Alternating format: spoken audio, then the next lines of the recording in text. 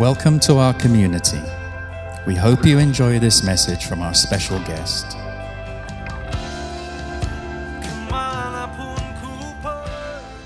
Hari ini kita sama-sama berbicara, saya akan share tentang purpose. Katakan sama-sama, purpose. Katakan, we are created for a purpose. We are created for a purpose. Kita diciptakan untuk sebuah tujuan. Katakan sama-sama, kita diciptakan untuk sebuah tujuan. 1, 2, 3. Kita diciptakan untuk sebuah tujuan. Amen. Nah, tahu kan seorang hamba Tuhan, William Barclay, kemudian Mark Twain, seorang di bisnis, dia mengatakan bahwa di dalam kehidupan kita ada 2 hari yang sangat penting. Yang pertama adalah hari di mana kita diciptakan, dan yang kedua adalah hari di mana kita mengerti mengapa kita diciptakan. Yang setuju boleh katakan amin. Dan saya percaya hari itu bisa jadi hari ini. Amin, saudara. Kita bisa mengerti bagaimana Tuhan itu menciptakan kita. Bagaimana Tuhan itu membentuk setiap kehidupan kita. Tahukah Anda, seringkali banyak orang bertanya kepada saya, anak-anak muda bertanya, Pastor, bagaimana saya mengerti tujuan Tuhan? Seumur hidup aku berdoa, aku pengen mengerti. Banyak orang bilang bahwa purpose itu selalu kita cari di dalam kehidupan. Kita harus mengejar. Dan banyak orang dunia mengatakan, find your dream. Dimulai dengan impianmu. Tapi saya mau katakan bahwa purpose di dalam kehidupan kita, Tuhan sudah berikan. Dan saya percaya, kita percaya bahwa Tuhan punya rencana dalam setiap kehidupan kita. Yang setuju katakan amin. Saya percaya bahwa Tuhan punya rencana di dalam setiap kehidupan kita. Bahkan kalau Anda perhatikan, setiap orang yang memiliki rencana dalam kehidupannya, mereka yang pertama dipilih, chosen, mereka dipilih oleh Tuhan, dan Tuhan memberkati. Tahukah Anda ketika Kejadian 1 ayat 28, Tuhan mengatakan Tuhan memberkati manusia itu. Tuhan memilih kita, Tuhan memberkati kita. Setiap dari kita, Tuhan sudah memilih kita, Tuhan sudah memberkati kehidupan kita. Bahkan seringkali sebelum kita dibawa untuk menjadi berkat bagi banyak orang, karena setiap kita diberkati untuk kita bisa menjadi berkat. Yang setuju katakan amin. Kita diberkati untuk bisa menjadi berkat. Tapi seringkali di tengah perjalanan ada suatu proses yang Tuhan berikan dalam kehidupan kita. Nah, di tengah proses itu banyak orang yang gak ngerti rencana Tuhan. Bahkan beberapa orang give up, menyerah, gak mencari wajah Tuhan, sehingga akhirnya di tengah-tengah proses itu ada orang yang benar-benar tajam hidupnya. Tapi ada orang-orang yang gak mencapai apa yang Tuhan sudah ciptakan di dalam kehidupan. Dan saya mau melalui gereja Tuhan, di ICC, di IFGF Bali ini, setiap kita menemukan purpose, panggilan Tuhan di dalam kehidupan Anda. Amin, saudara. Yuk sama-sama kita berdoa. Tuhan, kami mengucap syukur untuk hari ini. Terima kasih Tuhan. Setiap kita, kami di tempat ini, we are created for a purpose. We know that, Lord Jesus. Tuhan, hari ini biarlah kami, Tuhan, boleh mengalami perjumpaan pribadi dengan Engkau, Tuhan. Mengalami personal encounter. Tuhan, tolong Tuhan setiap kami. Tolong hamba-Mu, Tuhan. Saya berdoa, Tuhan, biarlah Engkau sendiri yang berbicara dalam setiap kehidupan kami. In Jesus' mighty name we pray. Amen. Amen. Nah, saudara, kalau kita perhatikan dalam firman Tuhan, di dalam Efesus pasal 2, saya pakai dalam bahasa Inggris karena kita tahu di sini nanti saya terjemahkan. Karena kita ini buatan Allah, diciptakan dalam Kristus Yesus untuk melakukan pekerjaan baik. Anda dan saya adalah buatan Allah, diciptakan untuk suatu pekerjaan yang baik. Amin, saudara. Ini yang Tuhan katakan. Dan Tuhan itu sudah mempersiapkan pekerjaan yang baik ini di dalam kehidupan kita. Dan bagi kita hari ini adalah bagaimana kita mau menjalani, bagaimana kita perlu tinggal dalam rencana Tuhan. Nah, dalam bahasa Inggrisnya terjemahan Amplified katakan, for we are His workmanship. Kita ini diciptakan sebagai workmanship-nya Tuhan. Dikatakan diciptakan, reborn, spiritually transformed by God. Firman Tuhan mengatakan, Tuhan mau supaya kita itu ada spiritually transformed, renew to be used for good works which God has prepared for us. dan bagaimana kita berjalan di dalam rencana Tuhan. Jadi kalau kita bisa melihat di sini bahwa Tuhan itu menciptakan kita, Tuhan gak menciptakan kita dalam setiap hidup kita, dalam setiap manusia, individu di tempat ini, dalam setiap kehidupan kita. Even Pastor Jason, welcome back Pastor Jason, gitu ya. Welcome back to Indonesia. Dalam kehidupan Pastor Jessica, dalam kehidupan Pak Steve, Tuhan sudah punya rencana, dan semakin kita berjalan di dalam firman Tuhan, semakin kita mengalami pertemuan dengan Tuhan secara pribadi di dalam kehidupan kita, kita akan berjalan sesuai, selaras dengan blueprint yang Tuhan sudah ciptakan dalam kehidupan kita. Yang setuju katakan amin. Makanya penting setiap keputusan di dalam kehidupan kita itu membawa kita melangkah lebih dekat lagi dengan Tuhan, atau kita keluar dari rencana Tuhan. Karena itulah setiap kita diselamatkan dengan kasih karunia. Tapi bagaimana kita menjalani hidup ini penting. Apakah kita selaras dengan apa yang Tuhan sudah rencanakan di dalam kehidupan kita. Jadi pertanyaan kita adalah apakah kita memiliki bukannya apakah kita memiliki tujuan atau enggak. Tapi pertanyaan kita adalah, are we ready for good works which God prepare for us? Apakah kita siap? Apakah kita siap untuk pekerjaan baik yang Tuhan sudah sediakan di dalam kehidupan kita? Karena firman Tuhan mengatakan konsisten ketika kita berjalan dari kitab Kejadian. Matius pasal 5, Tuhan juga mengatakan bahwa Matius pasal 5 ayat 13 mengatakan, let me tell you, kamu adalah garam dunia. Ini tujuan kita. Dimanapun Anda berada, Tuhan mengatakan kamu adalah garam dunia. Jangan menjadi tawar dengan apakah dia dihasilkan, tidak lagi gunanya. Ayat 14-16 Tuhan mengatakan demikian juga. Terus kita lihat. Kamu adalah terang dunia. Kota yang terletak di atas gunung tidak mungkin tersembunyi. Lagi pula orang menyalakan pelita tidak menyalakan di bawah gantang, melainkan di atas kaki dian, sehingga menerangi semua orang di tengah itu. Demikianlah hendaknya apa? Terangmu bercahaya. Yuk kita baca demikianlah ya, ayat 16. 1, 2, 3. Demikianlah cahaya di depan orang, supaya apa? Mereka melihat perbuatanmu yang baik dan memuliakan Bapamu yang di surga. Yang setuju katakan amin. Jadi saya percaya bahwa ketika Tuhan menciptakan kita, Tuhan punya tujuan. Tuhan membentuk kehidupan kita melalui gereja lokal di mana kita ada di tempat ini. Tapi tujuan kita bukan hanya di sini. Kita nggak menjadi terang di tengah terang, saudara. Tujuan kita adalah kita menjadi terang di tengah kegelapan dunia. Amin, saudara. Yang setuju boleh katakan amin. Saya percaya bahwa inilah apa yang Tuhan katakan. Dan seringkali juga pertanyaan yang seringkali saya dapat adalah, apakah tujuan itu berhubungan dengan titel atau pekerjaan kita? Yes and no. Coba lihat tabel ini. Waktu Tuhan melihat dalam kehidupan kita, coba kita bisa lihat di sini. Waktu Yusuf, antara profesi dan panggilan, peran kita bisa berubah-ubah. Tapi the calling itu tetap dalam kehidupan kita. Tujuan Tuhan. Makanya kita lihat Yusuf profesinya, workmanship. Tuhan itu menciptakan dia sebagai mangku bumi. Tuhan udah punya tujuan. Tapi panggilan dia adalah memelihara kehidupan bangsa. Tahukah Anda bahwa Yusuf namanya emas, tetap emas. Di tengah penjara pun dia tetap emas. Amin, saudara. Karena dia panggilannya untuk memelihara kehidupan sebuah bangsa. Kalau Anda bisa melihat kehidupannya. Waktu Yusuf nangis dan dia katakan, now I see. Aku bisa melihat bagaimana Tuhan melihat dalam kehidupan kita.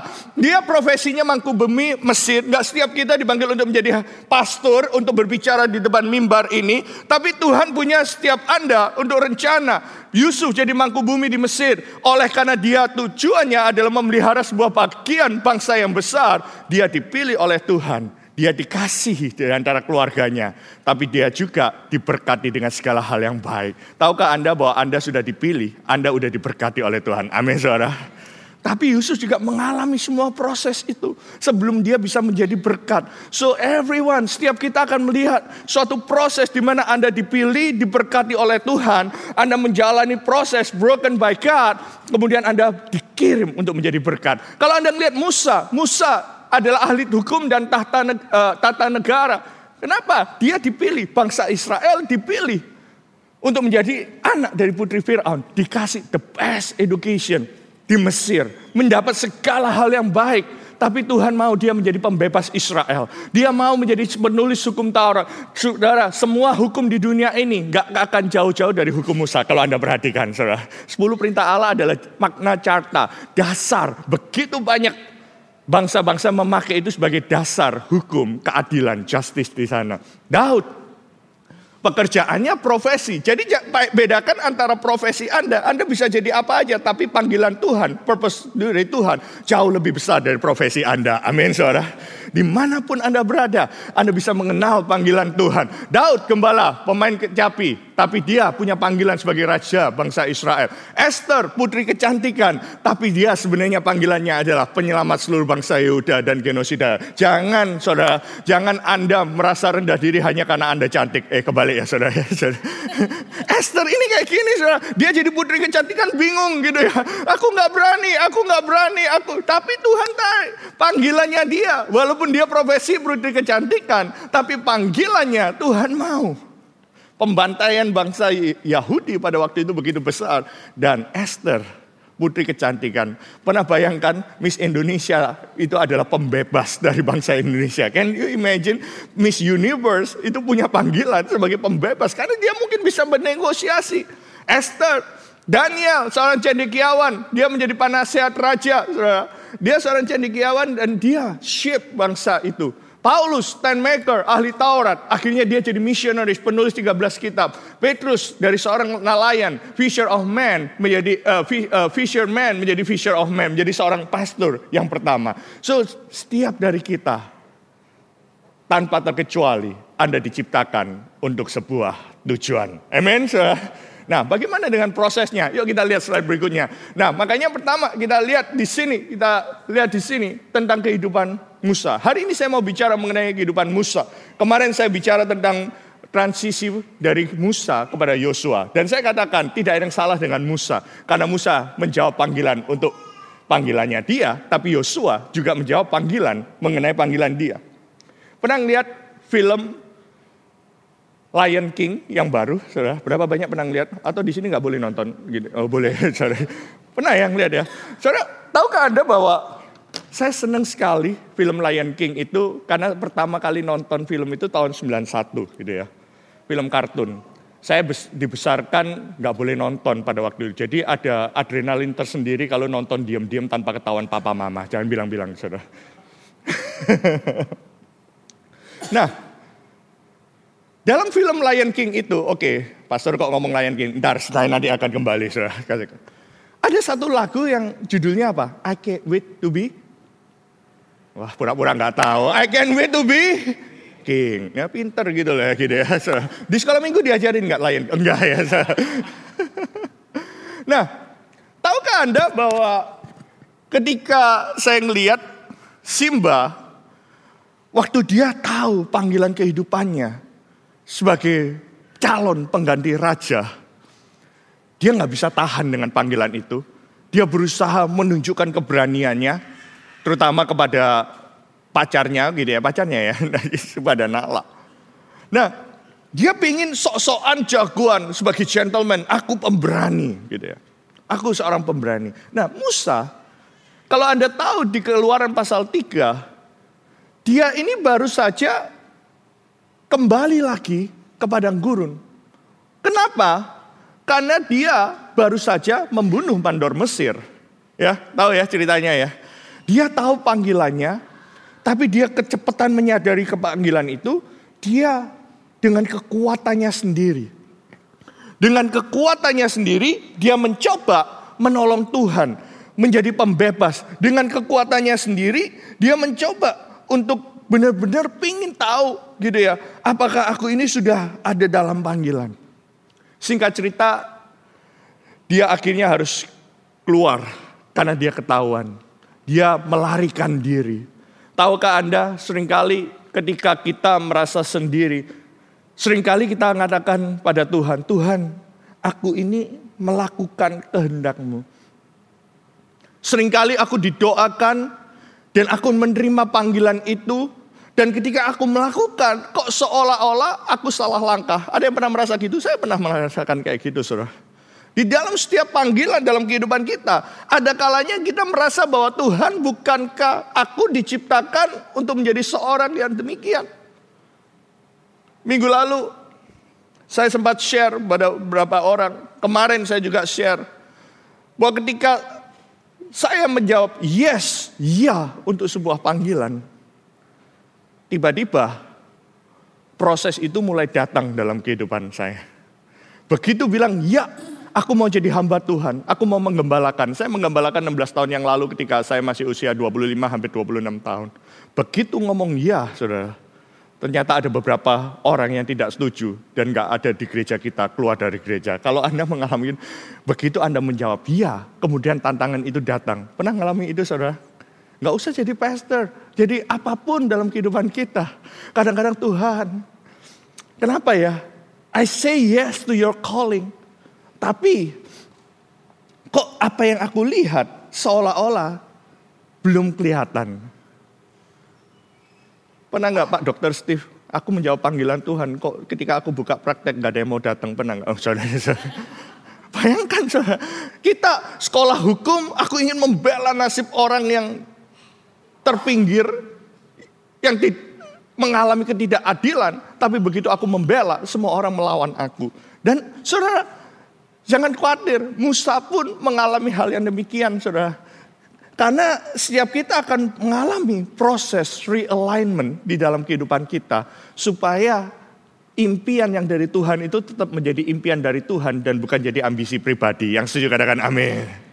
Dan ini yang Musa alami. Adapun Musa, dia biasa mengembalakan kambing domba Yitro mertuanya, imam di Midian. Sekali ketika dia menggiring kambing domba itu ke seberang padang gurun, sampailah dia ke gunung Allah, yakni gunung Horeb. Dari orang yang dipilih dan Mesir, kemudian kembali lagi ke Midian untuk kerja lagi kepada mertuanya. Lalu malaikat Tuhan menampakkan diri kepadanya. Di dalam nyala api keluar dari semak duri itu, lalu dia melihat dan tampaklah semak duri itu menyala, tapi tidak dimakan api. Musa berkata, baiklah dia menyimpang ke sana untuk memelihatan itu. Dan mengapakah dia tidak terbakar semak duri itu? Saudara, yang pertama saya mengatakan ketika Anda mau realign your life with God's purpose, Anda harus mengalami encounter with God, alone with God. Slide berikutnya. Waktu dia alone with God. Tahukah Anda? Panggilan itu gak diterima pada waktu kita sekali aja. Tapi ada series of encounter with God. Salah satunya adalah ketika Anda ikut retreat. Saya senang, saudara. Ada retreat ini, encounter, saudara. You know, seringkali dalam kehidupan kita, ada momen-momen di mana kita mengalami burning bush experience. Benar ya, saudara?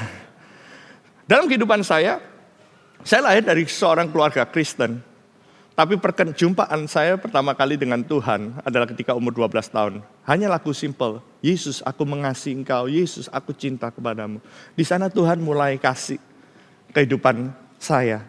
Mon, I call you. Itu 12 tahun. Tapi banyak orang hanya karena dapat panggilan sekali, cannot wait to be king. Itu Lion King, saudara. Hanya karena dia tahu Tuhan reveal panggilannya. Dia ingin cepat-cepat. Tapi engkau harus punya waktu-waktu di mana engkau alone with God. Setelah saya 12 tahun, 17 tahun Tuhan menyatakan kembali. Pada waktu saya ada sekolah, Tuhan menyatakan series of encounter with God. Ketika engkau berada bersama-sama dengan Tuhan. Saudara, it's easy in the corporate worship. Ketika engkau mendengar, gampang untuk kita bisa connect sama Tuhan. Tapi waktu kita punya private encounter with God, di situ Tuhan berbicara dalam kehidupan kita satu demi satu. Amin, saudara. Dan di sini saudara, pada waktu series of encounter with God, ketika engkau cari wajah Tuhan, disinilah Musa menyadari. Coba kita lihat di sini ayat firman Tuhan yang berikutnya. Dia mengatakan demikian, saudara. Musa, Tuhan berfirman, aku telah memperhatikan dengan sungguh kesengsaraan umatku di tanah Mesir. Aku telah mendengar seruan mereka yang disebabkan oleh pengerah-pengerah mereka. Aku mengetahui penderitaan mereka. Sebab itu aku, ayat 8, aku telah turun untuk melepaskan mereka dari tangan orang Mesir. Dan menuntun mereka keluar dari negeri itu ke suatu negeri yang baik, yang luas. Suatu negeri yang berlimpah-limpah dengan susu dan madunya. tempat Kanaan, orang Het, orang Amori, orang Feris, orang Hewis, dan orang Yebus. Dan ayat 9, yuk kita baca sama-sama ayat 9. 1, 2, 3. Sekarang telah sampai kepadaku dan telah kulihat betapa kerasnya orang Mesir menindas mereka. Ayat 10, yuk kita baca ayat 10, 1, 2, 3. Jadi gila, aku mengutus engkau kepada Fir'aun untuk membawa umatku orang Israel keluar dari Mesir. Yang setuju katakan amin. Nah, dalam encounter with God ini, saudara, Musa mendapatkan suatu revelation. Yes, Tuhan lagi panggil hidupnya. Tapi tahukah, seringkali waktu kita bicara tentang dream, seringkali kita punya personal agenda dalam dream kita. Waktu dia connect sama Tuhan dalam personal encounter alone with God. Disinilah Tuhan mengatakan, tahu enggak bahwa panggilan yang engkau punya itu bukan milikmu. Tapi aku telah mendengar seruan bangsa Israel. That's the revelation. Setiap Anda yang ada di tempat ini, Tuhan pakai untuk menjawab panggilan orang-orang di luar sana yang sedang membutuhkan kasih Tuhan. Amin, saudara. Bidangnya saya nggak tahu di mana. Tapi firman Tuhan mengatakan seringkali kita beda tipis, beti saudara namanya. Antara panggilan Tuhan dengan ambisi pribadi dalam kehidupan kita. Makanya Tuhan perlu realign dalam kehidupan Musa. Tahu nggak? Kamu itu kecepatan, pengen nolong. Kamu pengen dengan caramu sendiri. Tapi ini loh, aku itu sudah mendengar seruan mereka.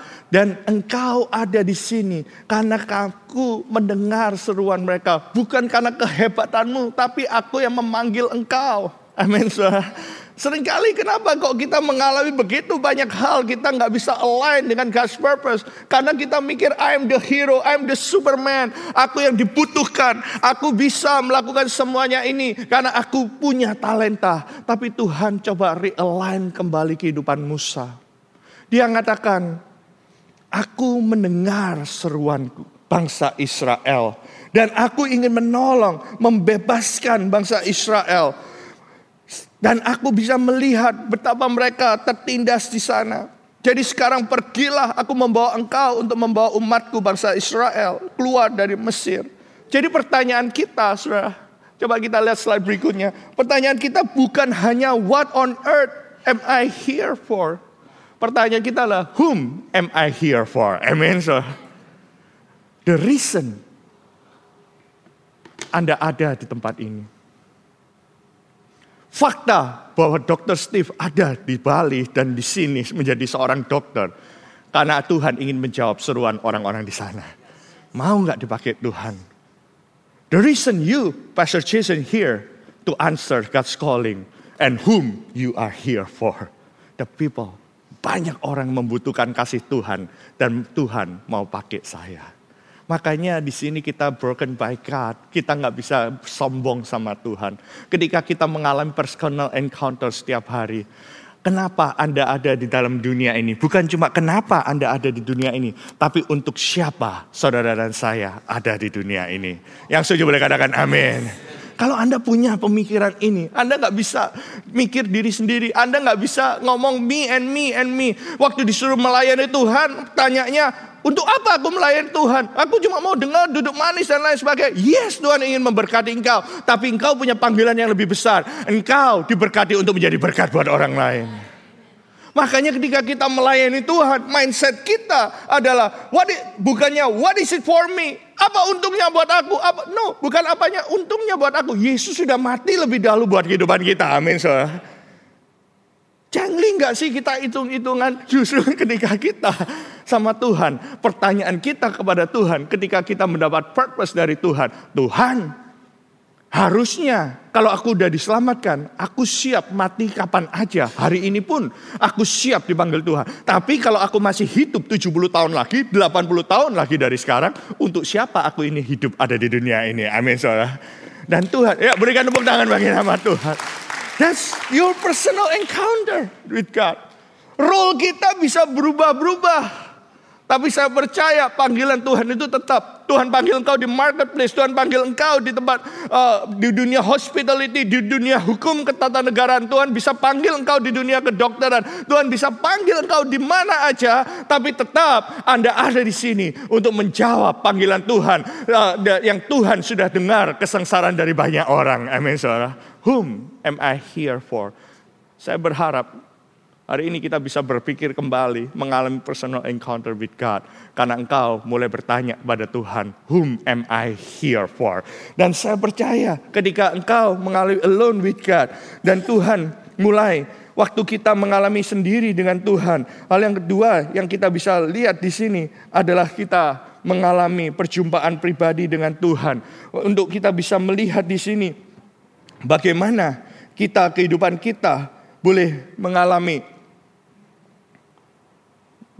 God's purpose di dalam kehidupan kita. Makanya hal yang kedua setelah kita alone sama Tuhan, menjawab. Yang kedua kita lihat honest with God. Jujur dengan Tuhan. Waktu kita sendiri dengan Tuhan, waktu kita mengalami encounter dengan Tuhan, begitu banyak pertanyaan yang Tuhan harus jawab ketika kita jujur sama Tuhan. Dan Musa seperti banyak dari kita mungkin, pertanyaan pertama dia ketika dia jujur dengan Tuhan. Keluaran 3 ayat 11. Tapi Musa berkata kepada Allah, siapakah aku ini? Pernah mengalami ini? Tuhan menyuruh Anda hari ini ke suatu area yang baru. Pertanyaan kita adalah, Tuhan siapa aku ini? Aku gak layak. Kita kira itu humble. But saya belajar, itu adalah fake humility, Seringkali ketika kita diajak Tuhan untuk naik, untuk menjawab panggilan Tuhan, seringkali pertanyaan kita takut. Dia takut dan berkata, Tuhan siapa aku ini? Ayat yang kedua, ayat 13, kemudian Musa berkata kepada Allah, apabila aku mendapatkan orang Israel dan berkata kepada mereka, anak nenek moyangmu telah mengutus aku. Bagaimana mereka bertanya kepadaku, siapa tentang namanya? Apakah yang aku harus jawab kepada mereka? Fears concerning about God and His character. Tahukah Anda ketika Tuhan suruh kita masuk dalam rencananya? Saya masih ingat 16 tahun yang lalu. Ketika Pastor Jimmy, pemimpin kita, apostolik kita, founder dari FGF tanya pada saya, Mon, maukah kamu ambil peran untuk menjadi hamba Tuhan, gembala di FGF Surabaya? Pertanyaan saya, aku masih terlalu muda. Pertanyaan saya, aku baru kembali dari Amerika, gak ada orang yang mengenal. Dan aku ada di suatu area baru dan harus mengembalikan begitu banyak hal yang sudah menjadi reruntuhan. Perasaan itu selalu ada, concern. Dan pertanyaan yang kedua seringkali, Tuhan, benar nggak Tuhan yang ngutus kita? Ya, kalau saya mengalami, Anda juga mengalami. Kalau Anda nggak pernah mengalami ini, saya mau foto sama Anda hari ini, gitu ya. Seringkali ketika ada suatu panggilan yang besar dalam kehidupan kita, perasaan tidak layak, perasaan tentang masa Tuhan bisa pakai aku, apakah itu ada? Tapi saya mengatakan, jangan tolak panggilan Tuhan dalam kehidupan Anda. Mulai bawa dalam doa dan Tuhan akan mulai jawab satu demi satu. Yang setuju boleh katakan amin. Amin. Boleh tepuk tangan bagi nama Tuhan. That's the calling. Waktu Musa, pertanyaan yang sangat simple tapi real dalam setiap kehidupan orang. Pertanyaan yang kedua tadi dikatakan, dan kemudian pertanyaan yang ketiga selalu. Kemudian kita bisa melihat Kejadian Keluaran pasal 4 ayat 1. Lalu saat Musa, bagaimana jika mereka tidak percaya kepadaku dan tidak mendengar perkataanku dan berkata, Tuhan tidak menampakkan diri kepadaku. Pertanyaan yang sering adalah pertanyaan, apa kata orang? Benar ya? Ketika kita ditanya, hey, kamu bisa loh dipanggil, kamu bisa untuk memberikan kesaksian. Pertanyaan kita seringkali, Apa kata orang tentang aku? Pertanyaan kita, apalagi kalau kita di masa lalu begitu banyak kesalahan yang kita buat ketika kita menjawab panggilan Tuhan. Pertanyaan kita adalah, apa kata orang tentang aku? Benar ya? Generasi ini, saya lagi mempelajari begitu banyak generasi, termasuk millennials dan generation Z, saudara. Seringkali ketakutan mereka adalah tentang apa kata orang. Gak usah jawab apa kata orang. Seringkali kita ngelihat Instagram orang lain, tidak ada yang menuduh kita. Kemudian kita lihat, orang ini cantik. Kemudian, aku pengen kayak gini deh. Apa kata orang? Ini mah orang cantik, ini mah orang hebat. Gak ada yang nuduh kita, tapi kita disqualify diri kita sendiri. Berapa banyak itu ngaku, angkat tangan, saudara? Jangan, saudara. Tapi seringkali kita disqualify diri kita sendiri dengan mengatakan apa kata orang. Benar atau benar? Enggak benar. Benar. Seringkali dalam kehidupan kita disqualify. Ayo, kamu kayaknya suara kamu bagus. Ayo melayani. Komitmen untuk mau memuji Tuhan. Apa kata orang? Padahal suaranya bagus. Tapi karena kita membandingkan dengan suaranya Arnold, ya pasti kalah, saudara, gitu ya. Seringkali kan kayak gitu. Membandingkan hidup kita dengan orang lain. Siapa yang mengatakan hal itu? Bahwa Anda jauh lebih jelek dari orang lain. Seringkali dalam kehidupan kita waktu kita mendengar panggilan Tuhan, kita oke. Tapi waktu kita bandingkan dengan orang lain, kita mulai mengatakan apa kata orang. Padahal Tuhan punya rencana yang unik untuk setiap kita. Amin. Makanya kita bisa melihat. Terus, fear concerning others. Kemudian yang terakhir, ayat ke-10, Keluaran 4 ayat 10. Dia mengatakan gini. Lalu kata Musa kepadanya, Tuhan, aku ini tidak pandai bicara. Saya melihat setiap orang yang dipanggil Tuhan selalu mengatakan ini. Yeremia mengatakan, aku tidak pandai bicara. Karena panggilannya adalah jadi nabi buat bangsa-bangsa. Yeremia, ini panggilannya dia untuk nation. Waktu dia bilang bicara, aku tidak pandai bicara, dia mengatakan mungkin aku tidak bisa berbagai macam bahasa. Yesaya, pada waktu dia dipanggil Tuhan, pertama kali dia katakan, aku seorang yang najis bibir, suka ngomong jorok itu. Ya itu mungkin ya, Yesaya. Selalu tentang mulut ini. Tapi waktu Musa, dia mengatakan aku tidak pandai bicara, dahulu pun tidak. Ada yang mengatakan Musa agak gagap dan lain sebagainya. Fears concerning his ability. Seringkali kita mengatakan, aku gak bisa. Kalau Anda dipanggil Tuhan, Tuhan akan memperlengkapi dengan skill yang dari Tuhan. Amin, saudara. That's the skill, the ability. Dan ayat 13, saudara. Seringkali ini, saudara. Dan ini biasanya jawaban begitu banyak orang ketika disuruh panggil pelayanan, saudara. Tuhan, ini aku, utus dia. Benar ya, saudara? Ternyata itu enggak zaman ini loh, saudara. Gitu. Ngomongnya halus kan, Musa ini. Ternyata sejak zaman Musa, dia sudah, Tuhan, utuslah kiranya siapa yang patut kau utus. Gitu, saudara. Fears about the calling itself. Ayo kamu mimpin pujiannya, ayo kamu jadi usher. Oh iya, ini Tuhan utus aku, tapi pakai dia aja. Gitu ya, aku mau bantu-bantu, saudara. Makanya banyak orang gak punya komitmen. Karena dia tidak mau diutus oleh Tuhan. Padahal ketika dia pakai skillnya untuk melayani Tuhan. Tuhan mengatakan firman Tuhan. Kepada siapa yang memiliki, kepadanya akan ditambahkan. Amin, saudara. Tapi ada orang yang punya talenta disimpan terus. Apa yang ada padanya akan diambil daripadanya, saudara. Makanya kita bisa melihat bahwa cara Tuhan memakai. Kalaupun kita gak jawab ya, rencana Tuhan tetap rencana Tuhan. Hanya kita gak dipakai aja, saudara. Padahal ketika kita mau dipakai Tuhan, begitu banyak hal yang Tuhan bisa sediakan melalui kehidupan kita. Dan hal yang ketiga yang dialami Musa yang terakhir, saya tutup. Broken by God. Katakan sama-sama broken by God. 1, 2, 3, broken by God. Ini yang Tuhan katakan. Ayat 20, Keluaran, kemudian Musa mengajak istri dan anak-anaknya laki-laki. Lalu dia menaikkan mereka ke atas keledai. Dan dia kembali ke tanah Mesir. Dan tongkat Allah itu dipegang kanannya. Saya senang. At the end of the day, Musa mau menjawab dan pergi kembali ke Mesir. Walaupun dia dari Mesir harus kembali ke Median. Dari seorang putra raja harus kerja kepada mertua. Dan sekarang dia kembali lagi kepada Mesir. Saudara, Why? Dia berani menjawab panggilan Tuhan. Karena dia broken by God. Amen, saudara. Brokenness involves two things. Removing inappropriate pride and self-reliance. Kita kira dia humble, tanya kayak gitu. Tapi yang sebenarnya adalah dia mengandalkan kekuatan sendiri. Karena itu dia selalu melihat kekurangannya, karena dia mengandalkan kekuatannya sendiri. Tapi Tuhan ajak dia untuk build healthy God reliance. Waktu kita broken by God, kita bisa melihat diri kita sendiri. Kita merasa kesombongan kita, ketidakmampuan kita diubahkan menjadi kemampuan yang dari Tuhan. Self-reliance slide berikutnya mengatakan, siapakah aku ini?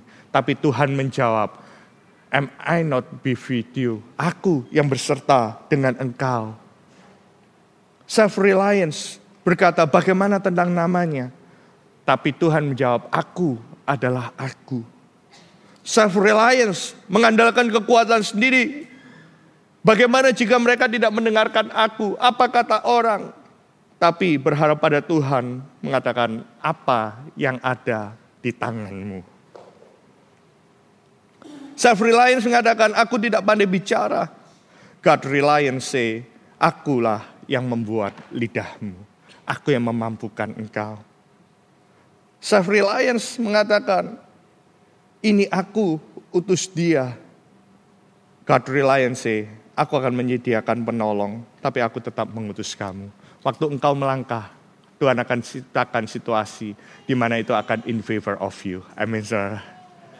Saya nggak tahu Tuhan sedang bicara apa dalam personal devotion dalam kehidupan Anda. Apa yang Tuhan ingin lakukan dalam kehidupan Anda. Tapi saya mau, you have to give up in order to go up, saudara. Slide terakhir. Pertanyaan kita adalah, untuk siapakah aku ada di sini? Kalau Anda bisa menjawab ini dengan Tuhan, yuk renungkan. Kalau Anda belum bisa menjawab, yuk Anda renungkan. Karena kita sebagai orang Kristen, we are saved by God's grace. Anytime kita dipanggil Tuhan, kita masuk surga. But the fact, kalau Anda masih ada di tempat ini, diberi kesempatan untuk hidup. Karena Tuhan ingin berbuat sesuatu, begitu banyak orang di luar sana membutuhkan kasih Tuhan. Amin, saudara. Jangan pernah give up dan mengatakan, aku udah gak dibutuhkan siapa. No, setiap Anda tidak terlalu muda untuk punya dream dari Tuhan. Anda juga tidak terlalu tua untuk dipakai oleh Tuhan. Amin, saudara. Anda gak terlalu tua. Saat ini jujur dengan diri kita sendiri. Apa sih ketakutan kita hari ini? Yuk bawa di hadapan Tuhan. Biarlah kita terus bisa teguh berdiri di hadapan Tuhan. Setiap ketakutan kita jujur kepada Tuhan. Dan yang ketiga, miliki hati yang siap diremukkan oleh Tuhan. Broken by God. Dan mengatakan bahwa, thank you for your purpose. Tujuan dari Tuhan dalam kehidupan kita. Mulai miliki. Dan saya berdoa setiap kita mulai mengambil waktu untuk kita bisa merenungkan apa yang Tuhan katakan. Sebelum kita mengambil perjamuan kudus ini, yuk sama-sama kita bangkit berdiri terlebih dahulu. Saya ingin berdoa buat setiap kehidupan kita. I feel that some of you here, Tuhan sudah taruh. Tuhan sudah katakan, begitu banyak konfirmasi, tapi Anda gak mau melangkah lebih lagi. Mungkin karena engkau takut. Mungkin engkau kata, Tuhan siapa aku? Benar gak ini suara dari engkau, Tuhan? Kan siapa tahu ini ambisi pribadi. Banyak dari kita, Tuhan sudah suruh Anda untuk melangkah menjadi garam dan terang di dunia ini. Lewat profesimu untuk memberkati banyak orang. Banyak dari Anda hari ini, mungkin kau disuruh Tuhan untuk melayani Tuhan, tapi engkau terus no, dan kau berkata, apa kata orang? Aku gak pandai bicara, aku gak pandai ini, aku gak pandai itu. Aku gak seperti orang itu yang lebih hebat, aku gak seperti orang itu. Tapi Tuhan mengatakan, aku yang memampukan engkau. Jangan keraskan hatimu hari ini.